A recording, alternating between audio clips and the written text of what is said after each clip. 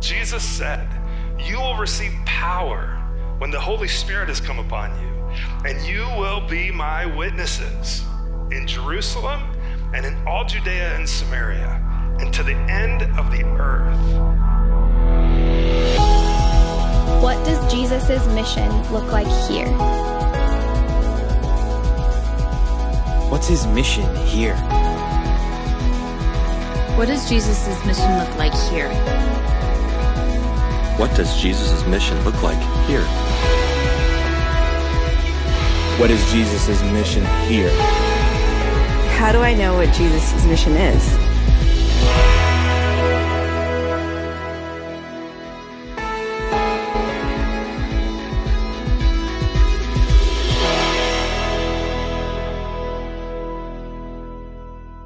Well, hey, good morning.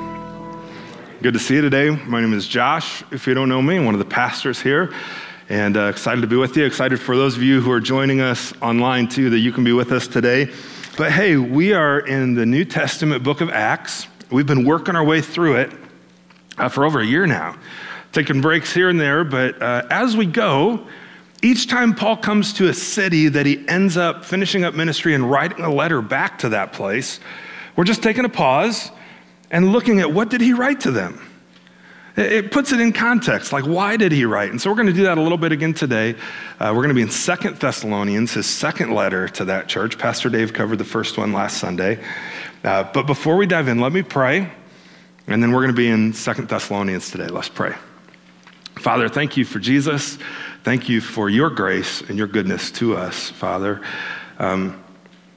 through Christ. Lord, I pray today that as we look at your word, you'd encourage our hearts, encourage us with your faithfulness, your steadfastness, Jesus, your return.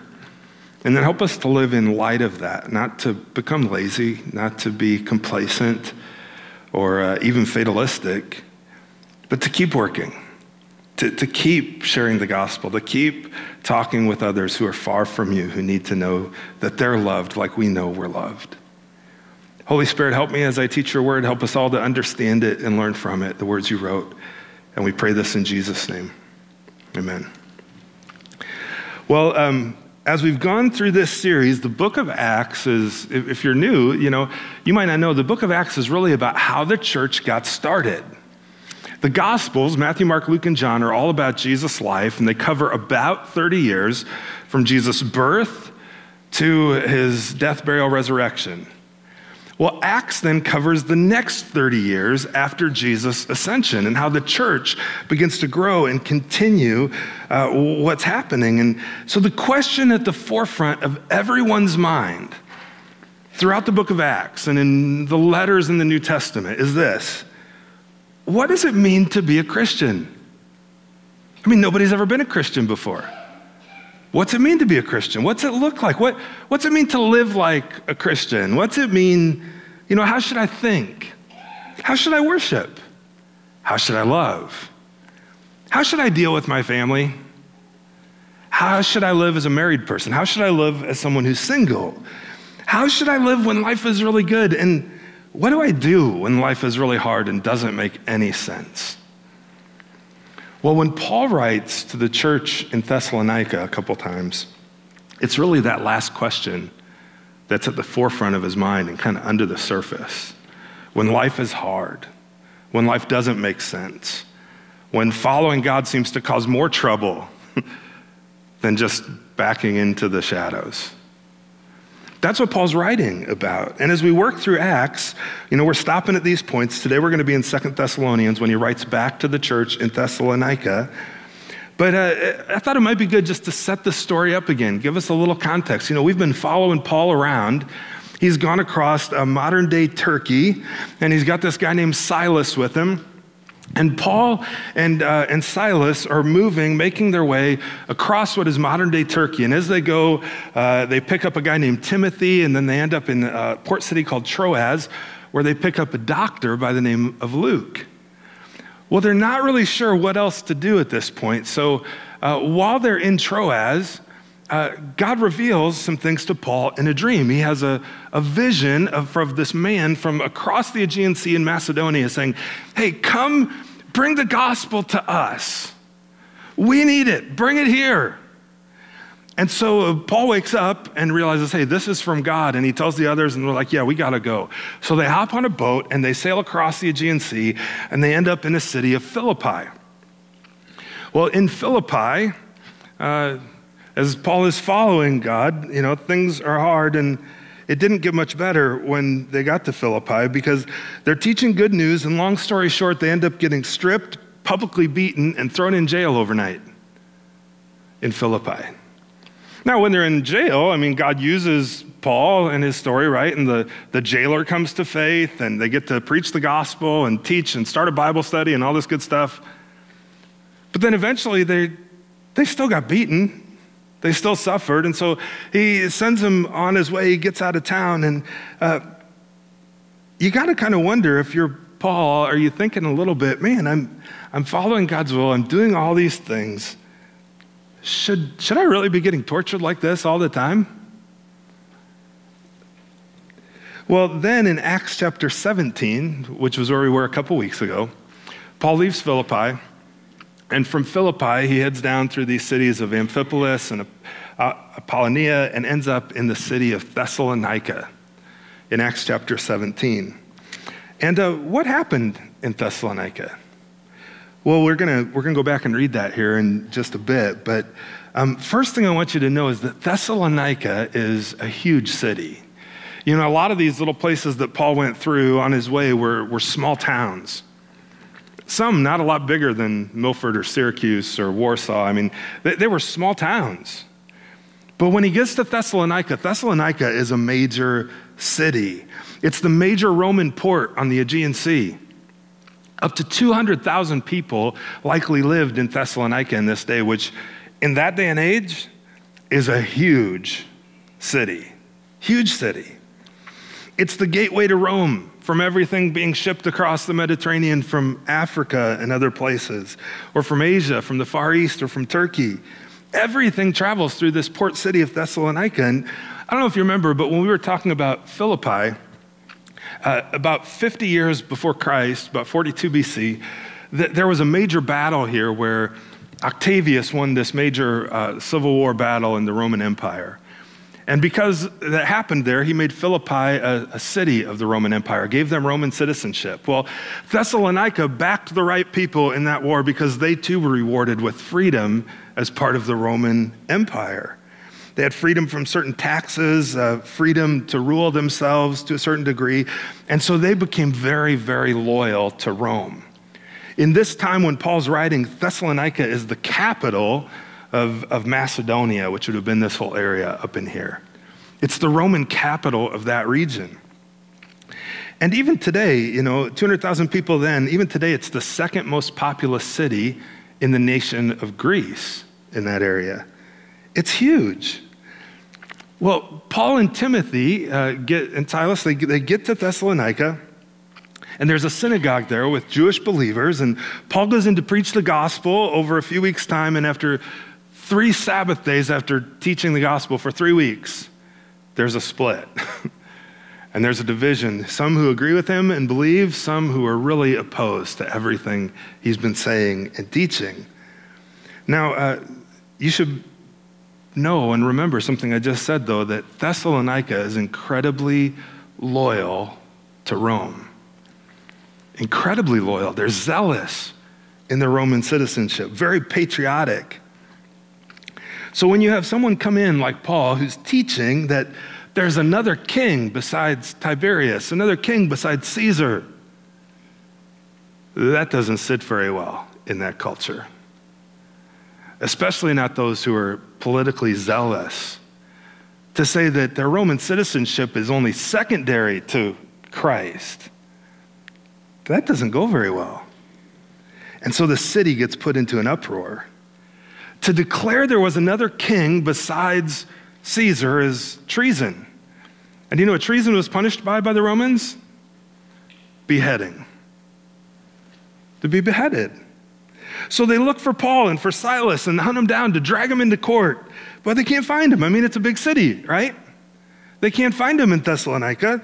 And so instead they realize, hey, they had been at that guy Jason's house. Let's go to his place. They go to Jason's and they look for him. They can't find him there either. So they drag Jason and some of the brothers into the city courts for a hearing. And Jason and them post bond, put themselves up for bond, knowing the penalty for treason is death, and they're allowed to go. And then that night, they ship Paul and Silas. They say, you guys got to get out of town. They're going to kill you. And so they take off.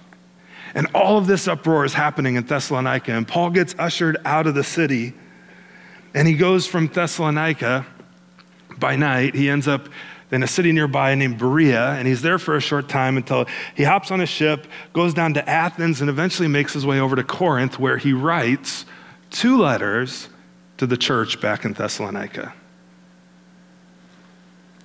Well, Paul's concerned about him. He's really concerned about what's happening back in Thessalonica. There was such an uproar. What happened to Jason? What happened to the brothers? I mean, they wanted to kill me, but they told me to go. Did they make it? And so from Athens, he sends Timothy back to Thessalonica. And then he gets word back from Timothy after he makes it to Corinth. And from Corinth, he starts writing letters. And so Pastor Dave covered the first letter last Sunday, but I want to show you a couple things from it just that will set up where we're headed today in 2 Thessalonians. He gets to Athens, he sends Timothy back. Timothy comes back to Corinth and he starts writing. And look at what Paul writes. He goes, you became imitators of us. This is 1 Thessalonians 1. Oh, that was 1 Thessalonians 1. Let's see if we can go back. Maybe we can. Where this is going. That was cool, wasn't it? I don't know how that happened, but I wonder if I got these set to advance. Let's find out. If I do, well, we'll find out what happens. Let's turn this off. Welcome to Learning to Preach with Josh. All right, here we go. Yeah. Here's what he says. He says, you became imitators, 1 Thessalonians 1, verse 6, imitators of us and of the Lord, for you received the word in much affliction. You received it in much affliction is how he starts 1 Thessalonians. With the joy of the Holy Spirit. And you became an example to all the believers throughout Macedonia. Because even though life was really hard and you were facing great persecution, you still followed on with joy. You followed on with joy. And so then he goes on in verse 13 of chapter 1, and he says that, and we thank God constantly for this, that when you received the word of God, which you heard from us, you accepted it not as the word of men, but as it really was, the word of God, which is at work in you. For you, brothers, you became, check this out, if you got your Bible, look at 1 Thessalonians chapter 2, verse 14. You became imitators of the churches of God in Christ Jesus that are where? In Judea, back in Jerusalem. Well, what happened to those churches? Well, remember Stephen back in Acts chapter 7? He was murdered. Remember other followers and disciples back early in Acts? What happened to them in Judea and Jerusalem? They were beaten. They were thrown in prison. You became like them. So what I think Paul's saying here is that the same things that happened to them happened in Thessalonica. He got word back from Timothy that some of them likely had paid for following Christ with their lives, just as they did in Jerusalem. Just like back in Judea, you suffered, he says, the same things from your own countrymen as they did from the Jews, the ones who killed both the Lord Jesus and the prophets and drove us out. They were really suffering in Thessalonica, weren't they? And facing intense persecution. Later in chapter 3, you look at the start of chapter 3, Paul says, therefore, we couldn't bear it any longer. We were willing to be left behind at Athens alone, and so we sent Timothy back because we had to know how you're doing. Well, later in chapter 3, we read Timothy comes back and gives a good report that they've been faithful to Christ and faithful to the gospel. And then in verse 13, it kind of makes sense in chapter 4 of, verse 13 of chapter 4 in 1 Thessalonians, where Paul says, but we don't want you to be uninformed, brothers, about those who are asleep. See, we know you've been suffering. We know some of you faced the same things that happened in Jerusalem. People have been murdered for their faith. But we don't want you to be uninformed about what happens after someone dies. About those who are asleep, so that you wouldn't grieve as those who have no hope. They're with the Lord. And he goes on and talks about Jesus is going to be coming back, and he's going to fix everything that was messed up, just like we sang about, right? Asking that Jesus would come and fix this mess. And Paul's saying that's what's going to happen. So have hope, keep going.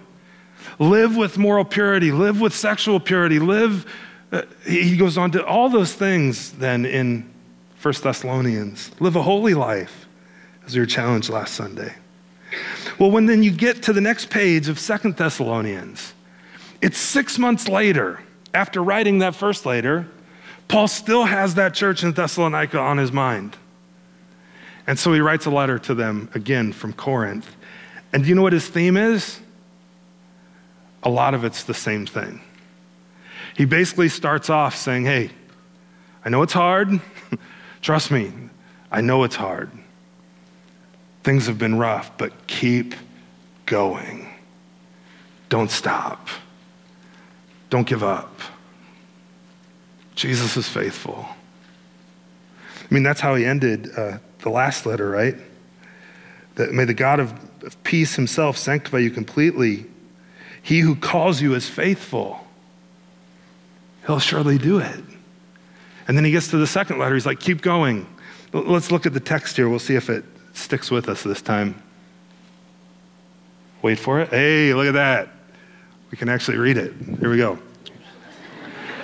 No, we can't. Really? Oh, my goodness.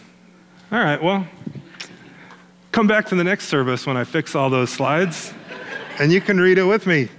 But if you got your Bible, look at 2 Thessalonians chapter 1, verse 3. He says, we ought to always give thanks to God for you, brothers, as is right, because your faith is growing abundantly, and the love of every one of you for one another is increasing. You know, that's a common theme of Paul's as he writes to churches. He writes all the time about the church's love for Christ and for one another.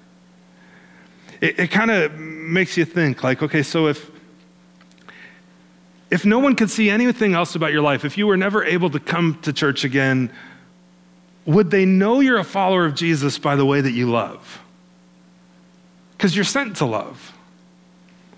You're sent to love people, to invite them to follow Jesus with you. Would people look at your life, look at your Instagram, look at your Facebook, read through your email? Would they know you're a follower of Jesus just because of how loving you are? That's what Paul says. He's always talking about how important it is to love. And what did Jesus say? They'll know you're my followers. How? By your love for one another. Paul commends that in him. The love of every one of you for one another is increasing. Therefore, we ourselves boast about you in the churches of God for your steadfastness and faith in all your persecutions and in the afflictions that you're enduring. Verse 5, this is evidence of the righteous judgment of God, that you may be considered worthy of the kingdom of God, for which you are also what? Suffering. They're still suffering. But your love, man, you're still growing in love. You're still going. Keep going. Don't stop. And as you keep going, you can expect persecution, right? You can expect it. And you're living it. Since indeed God considers it just, though, to repay with affliction those who afflict you. See, you're suffering, but God's going to take care of it. He will fix it one day. Don't give up. In fact, look at what Jesus says in Matthew 24:9. They're going to deliver you up to tribulation. They're going to put you to death. You'll be hated by all nations for my name's sake. Paul later writes to Timothy, a young pastor, he says, "Indeed, all who desire to live a godly life in Christ Jesus will be persecuted."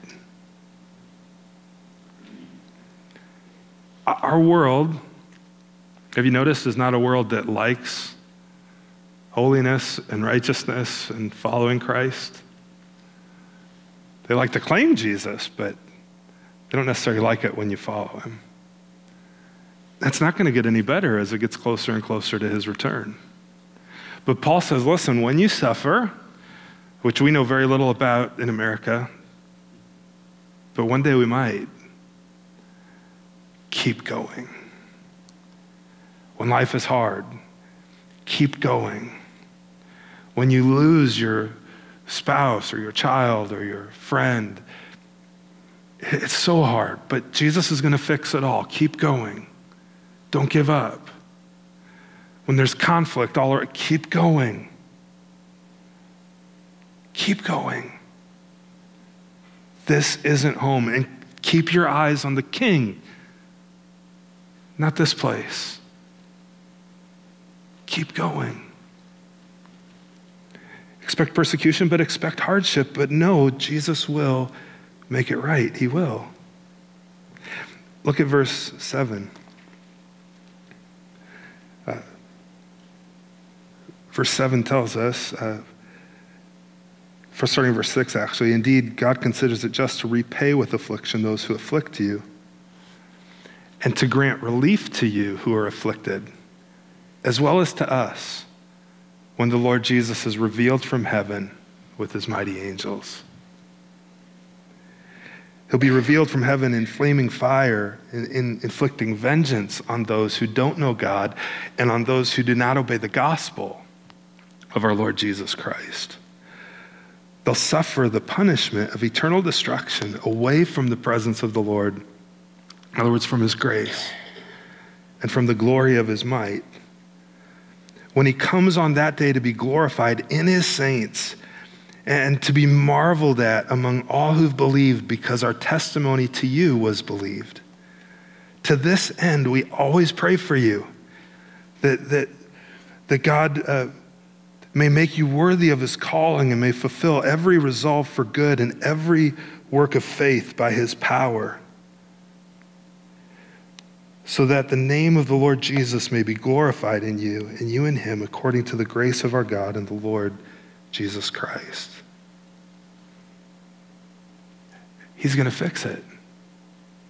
If you read Hebrews chapter 4, we read about Jesus will bring us into his rest as we follow him and trust him. And check out this promise. In the end, when he does make it right, he will wipe away every tear from their eyes. Think about everything that's caused you sorrow, everything that's caused you hurt. It could be pain inflicted from following Jesus. It could just be pain because life is painful. But Jesus will wipe away every tear. He'll right every wrong. And all of it will be forgotten. So Paul says, keep going. Keep going. And then he says, Jesus will return. See, he addresses the suffering that they're enduring, their persecution. And then in chapter 2, he starts talking about the fact that Jesus will return. Now, concerning the coming of the Lord, he says, and are being gathered together to him, we ask you, brothers, not to be quickly shaken in mind or alarmed, either by a spirit or by a spoken word, or a letter seeming to be from us to the effect that the day of the Lord has come. One of the things that's happening in Thessalonica is just rampant speculation about Jesus' return. Oh, we think we missed it. I think he's already come. That doesn't happen anymore, does it? Rampant speculation about when Jesus will return? You're right. I mean, it's just been happening for 2,000 years. People will say, oh, I know the day, I know when it's coming, and then the day gets there, and then what? He didn't come yet. They were wrong. Oh, my bad, sorry. But we get so easily sucked, because we're excited for his return, right? And so we get easily sucked into thinking, well, maybe he's coming back this week, maybe he's coming back next week, and I hope it is today. But Paul gives us some clues here in 2 Thessalonians about Jesus' return and to not get distracted with speculation.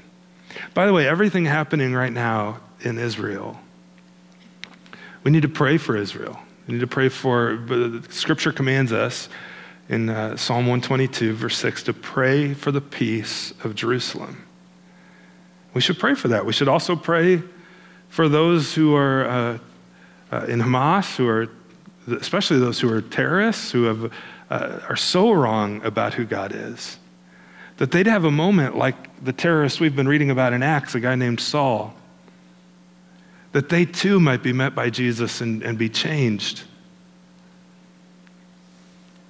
But in the meantime, we don't need to live in fear of what's going to happen. Jesus says when you start to see things happen in that area of the world, and they're going to just increase more and more and more leading up to Jesus' return, to not cower in fear, but to lift up your head. Why? Because your redemption draws near. Well, we could get caught up in all kinds of rampant speculation, or we could just keep our eyes on Jesus and keep going, knowing that he will return. And when he returns, it'll be a great day. But until then, there's things to do. Until then, there's things to do. So don't get distracted with speculation. By the way, if you want a good psalm to pray when you feel anxious about things or worried, turn to Psalm 46. Psalm 46, starting verse 9, says that God makes wars cease to the end of the earth. He breaks the bow and shatters the spear. He burns the chariots with fire. He says, be still, verse 10, know that I'm God. I will be exalted among the nations. I will be exalted in the earth. And we just pray to him to make wars cease. Come, Jesus, come. Fix it. Well, Paul gives some instruction to them in 2 Thessalonians chapter 2 about Jesus' return. He says, let no one deceive you in any way, for that day will not come unless, he writes, the rebellion comes first. Do you see that in verse 3? The man of lawlessness is revealed, the son of destruction. He's saying that day won't come until that person, as sometimes he's referred to as the Antichrist, a leader in the end who will totally oppose God and even to the effect that he'll declare himself to be God. Paul's like, listen, Jesus isn't coming back until you see that happen. So keep going. And then when you see that happen, lift up your head because he's coming soon. See, prophecy about the end times and all that stuff isn't for our prediction, for us to sit around and go, I wonder when that's going to happen and like figure it all out, and get really nerdy. It's interesting for sure, but it's not for prediction, it's for recognition. So that when it starts to happen, we go, all right, here we go.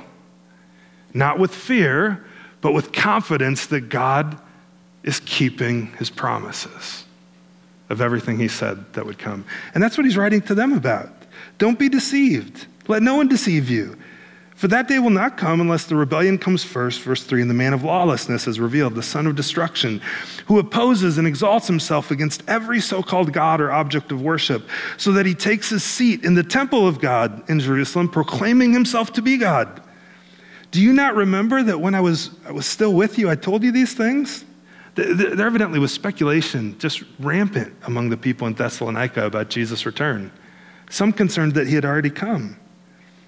And you know what's restraining him now, so that he may be revealed in his time, for the mystery of lawlessness is already at work.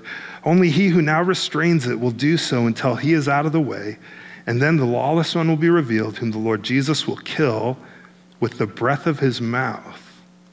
So like the battle when Jesus comes back, the breath of his mouth.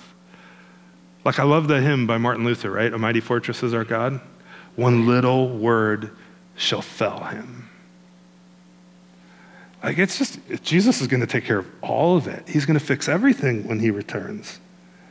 and bring to nothing by the appearance. He'll kill him with the breath of his mouth and bring him to nothing by the appearance of his coming. Verse 9, the coming of the lawless one is by the activity of Satan with all power and false signs and wonders. So evidently he'll be powerful. He'll do miracles and with all wicked deception for those who are perishing. Because, why are they perishing? And why will they be judged? Because they refuse to love the truth and so be saved. They refused to trust the gospel, to put their faith in Christ. And what are we sent to do? To love them so that they would know how much they're loved by God, like we're loved, and that they too would love the truth and love Jesus and love the gospel so that they wouldn't face this end. Friends, that's our mission. Well, as he goes on, then Paul tells us to stand firm. So in the face of persecution, in the face of struggle, know that Jesus will return and stand firm. Stand firm waiting for him. Look at verse 13. But we ought always to give thanks to God for you, brothers and sisters loved by the Lord, because God chose you as the firstfruits to be saved through sanctification by the Spirit, belief in the truth. To this he called you through our gospel so that you might obtain the glory of our Lord Jesus Christ. So then, stand firm and hold to the traditions that you were taught by us, either by our spoken word or by our letter. Stand firm. Hold fast to what you know to be true. Don't be deceived by different things going on. Don't be swept away into all kinds of speculation and controversy. Stand firm. In Matthew, Jesus says, the one who endures to the end will be saved. And this gospel of the kingdom will be proclaimed throughout the whole world as a testimony to all nations, and then the end will come. And our job? Proclaim the gospel to all nations, in word and deed, in loving one another and in loving those who are far from God. And then stay focused. See, that's the thing about speculating about Jesus' return and everything going on is, it's okay to think about it, and it's good to think about, right? And to be excited about, but it can be such a distraction from the mission we're actually given. Because nobody knows exactly when it's going to happen or exactly how it's going to happen. Jesus said only the Father knew. Even he and the angels didn't know. So we can be curious for sure. That makes a ton of sense, but don't get distracted with it. Stay focused on what's at hand. I'd remind you, Paul writes to the church in Corinth, brothers, of the gospel I preached to you, which you received, in which you stand, and by which you are being saved. If you hold fast to the word I preached to you, just like he had just said to the Thessalonians, right? Hold fast to the things I taught you, what I taught you at first. And he goes, I delivered to you as of first importance what I also received. And what's of first importance? The gospel. That Jesus Christ lived a perfect life. He died on the cross in your place, in my place. He was buried, and he rose again to new life, according to the scriptures, 3 days later. And he gives life. That's what's most important. No matter what it is, whether it's speculation about war overseas or the election coming up or what laws are going to be passed or not passed or what the price of gas is or all these other things, care about those things, sure, but don't get distracted with them at the risk of losing sight of the fact that Jesus is returning and he's given us a mission as his church to love people, not to argue with them, not to win arguments or win a point, but to win people, that they'd come to faith and know they're loved like we know we're loved. Stay focused, he says, and have hope. Waiting for our blessed hope, he writes to another pastor, Titus, the appearing of the glory of our great God and Savior, Jesus Christ. Friends, that's going to be a good day. That will be a good day. Everything made right. Everything healed. Everything good. Have that hope, that confident assurance of Jesus coming, and don't stop working until he does. See, if we get distracted with whether it's speculation about end times or speculation or whatever else it might be, We have this tendency to get off mission and not do what we're actually sent to do, which is love people and invite them to follow Jesus with us. And sometimes we just become complacent. We go, it's been 2,000 years, it'll probably be another 2,000. What's my little life going to matter? And we just get lazy. Well, Paul says don't get lazy. Look at chapter 3 in 2 Thessalonians. If you turn the page, verse 6, he says, "Now we command you, brothers, in the name of our Lord Jesus Christ, that you keep away from any brother who's walking in idleness and not in accord with the tradition you received from us. For you yourselves know how you ought to imitate us, because we weren't idle when we were with you. Nor did we eat anyone's bread without paying for it, but with toil and labor we worked night and day, that we might not be a burden to any of you." Paul was a tent maker. He worked with leather. And he'd set up shop and he worked to pay his way. He worked hard. And he said, it was not because that we don't have the right to ask for you to pay us and help us, but it's because we didn't want to be a burden. And we wanted to give you an example to imitate. For when we were with you, we would give you this command: if anyone's not willing to work, let him not eat. Very real sense of responsibility. And especially among those who are followers of Christ. To work, to be responsible, to represent Christ well. And that's work in terms of just providing for your family. Paul writes to Timothy, he says, let those who don't provide for their own family be considered worse than an unbeliever if they're unwilling to work. Now there's a difference between unable and unwilling, right? Some people are unable. But he's addressing here people who are unwilling. Well, the same thing carries over to our spiritual lives, of not being lazy and complacent spiritually either. He goes, we hear that some among you walk in idleness, not busy at work, but busy bodies. Not gossiping the gospel, but just gossiping. Like, stop. Now, such persons we command and encourage in the Lord Christ to do their work quietly to earn their own living. As for you, brothers, don't grow weary in doing good. Don't grow weary. In doing what? In doing good. You know, as we follow Christ, it is easy to grow weary in following him and even at times at doing good. But Paul says, listen, don't grow weary in that. Keep working until he comes. Don't stop. Keep loving one another well. Keep loving Jesus well. Find your rest and your hope in him. And don't grow weary in doing good, especially the way in which you love one another and love those who are far from Christ. If anyone does not obey what we say in this letter, take note of that person and have nothing to do with him, that he might be ashamed. We don't practice that one very often anymore, do we? Don't regard him as an enemy, though, Paul says, but warn him or her as a brother or sister. Why? So that they'd quit being idle and come back and work, right?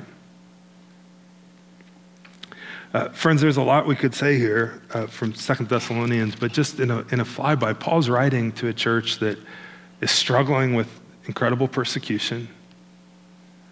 Maybe you're struggling with some kind of suffering that's been going on for a long time. Maybe it's really acute and just new.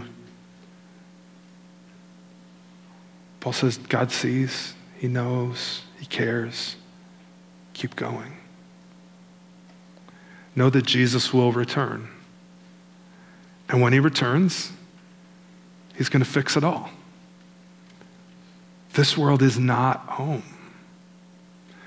So don't have your eyes focused here. Have them focused on Christ. And let that motivate you to keep working until he comes. So, friends, as we wrap up for the morning, we're going to sing. But let's keep those things in mind of our identity in Christ, that we're safe at home with him, that he is going to fix everything. He is coming back, and we can trust him to keep moving forward and encourage one another toward that end. Amen? Let me pray, and then we're going to sing and call it a morning.